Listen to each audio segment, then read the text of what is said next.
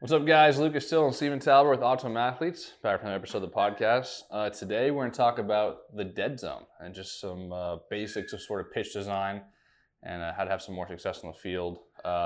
Just right off the bat, the dead zone, I'm not even sure who first called it the dead zone. Yeah, no clue. I think it was a Driveline guy. I saw it on Twitter somewhere. But it's referring to basically the spin direction of 1030 for a righty and 130 for a righty and 1030 for a lefty. So basically it's right in between completely sidearm and completely over the top. And as a result, you're basically not maximizing vertical break or horizontal break. And so you kind of just get an okay number on both of those. Yeah.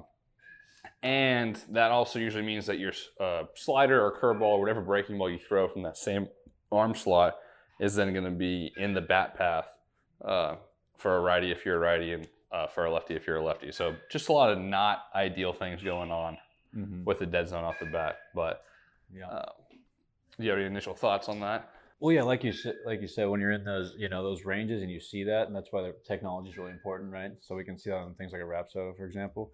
But like you said, there's less room for separation between your off-speed pitches, and not only that, I mean, hitters annihilate these pitches. They tend more often they tend to hit these pitches harder, and so that's kind of an issue. And a lot of people have known that now, so it's kind of key to go in and fix this issue with your pitches. Yeah, it's sort of, it's not saying that if you're in the dead zone, you're automatically going to get teed off on, but It just means that you have a less room for error.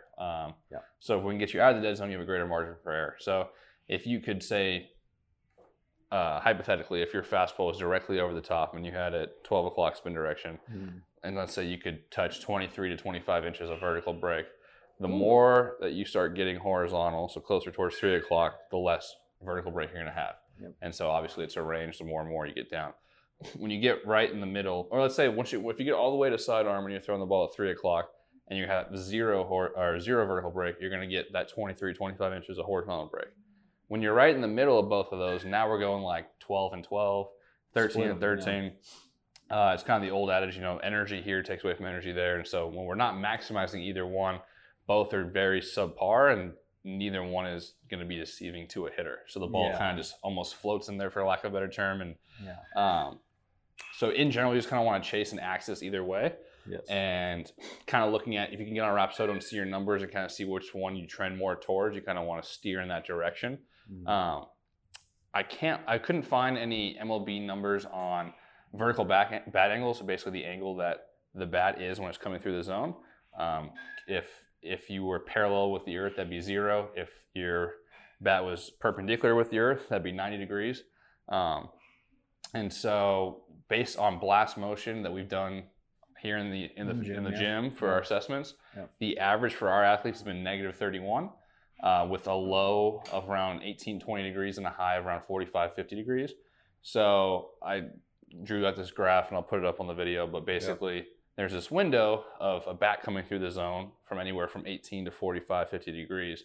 And if your ball is spinning in that zone, it's going to be... that's what the dead zone is. You're going to be a lot harder to miss a bat because your ball will be moving along the bat instead of up and down or side to side away from the bat. So your slider, instead of moving off the barrel, is going to be moving into the barrel, which is not ideal. That's where you got to be more fine, and the guys have to be more fine and picky with their pitches, or even more reliant on their off speed. Like we've had guys come in from the pro level that throw their off speed at a pretty high clip because of the fact that they're in this zone. And, sometimes it works out, sometimes it doesn't, but, that results in, having a nitpick and then go to secondary pitches that may or may not work. So if it's not at elite level for spin and velo.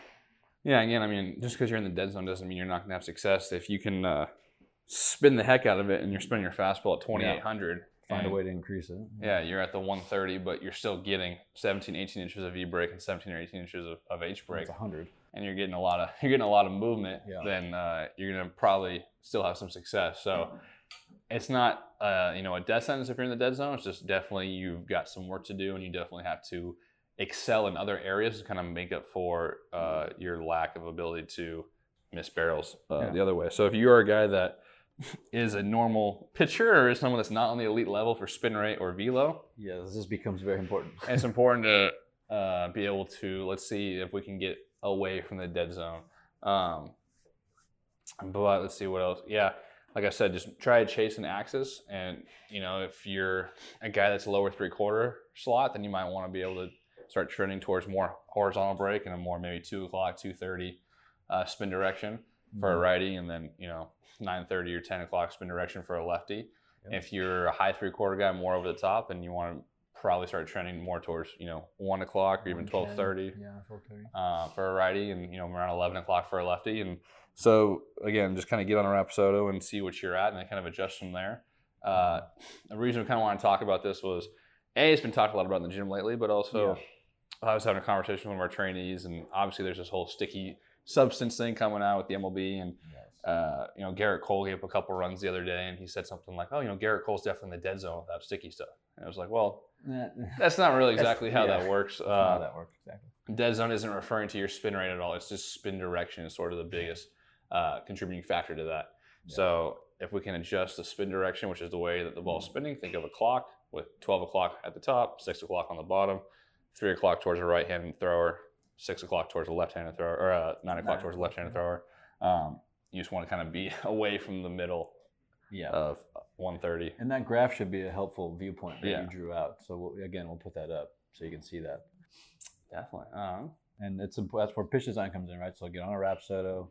You know, if you got one around you, you know, somewhere, find a facility where you can get on, look for those numbers, see what your stuff's doing, and then try to maximize from there. You're gonna try to miss some barrels, hopefully. So I mean, I kind of compare it to, you know, guys that are throwing like 88 in the big leagues. Like, they just have you have to be more fine, right? Their command has to be perfect. If you miss over the middle at 88, there's a higher chance it's going to be hit over the fence. Same sort of thing with the dead zone. If you're throwing at a 1:30 spin direction or 10:30 for a lefty and you miss middle, there's a higher chance it's going to be hit than if you're throwing at, you know, a 1 o'clock spin direction, 2 o'clock spin direction, something that's going to have some more deception to the hitter. So again, everything here isn't just like a guaranteed fix for everything, but we're just trying to give you the best chance to be successful. So if possible, get away from the dead zone. Yeah, try to maximize those pitches. Get on a Rapsodo somewhere. Yeah. You got any final thoughts on that? I think that's pretty much it. I think we covered it. We'll show that graph, like I said. So yeah, if you guys have any questions about the dead zone or just pitch design in general, let us know. Hit us up. Besides that, thank you. We'll talk to you guys next time. See you guys.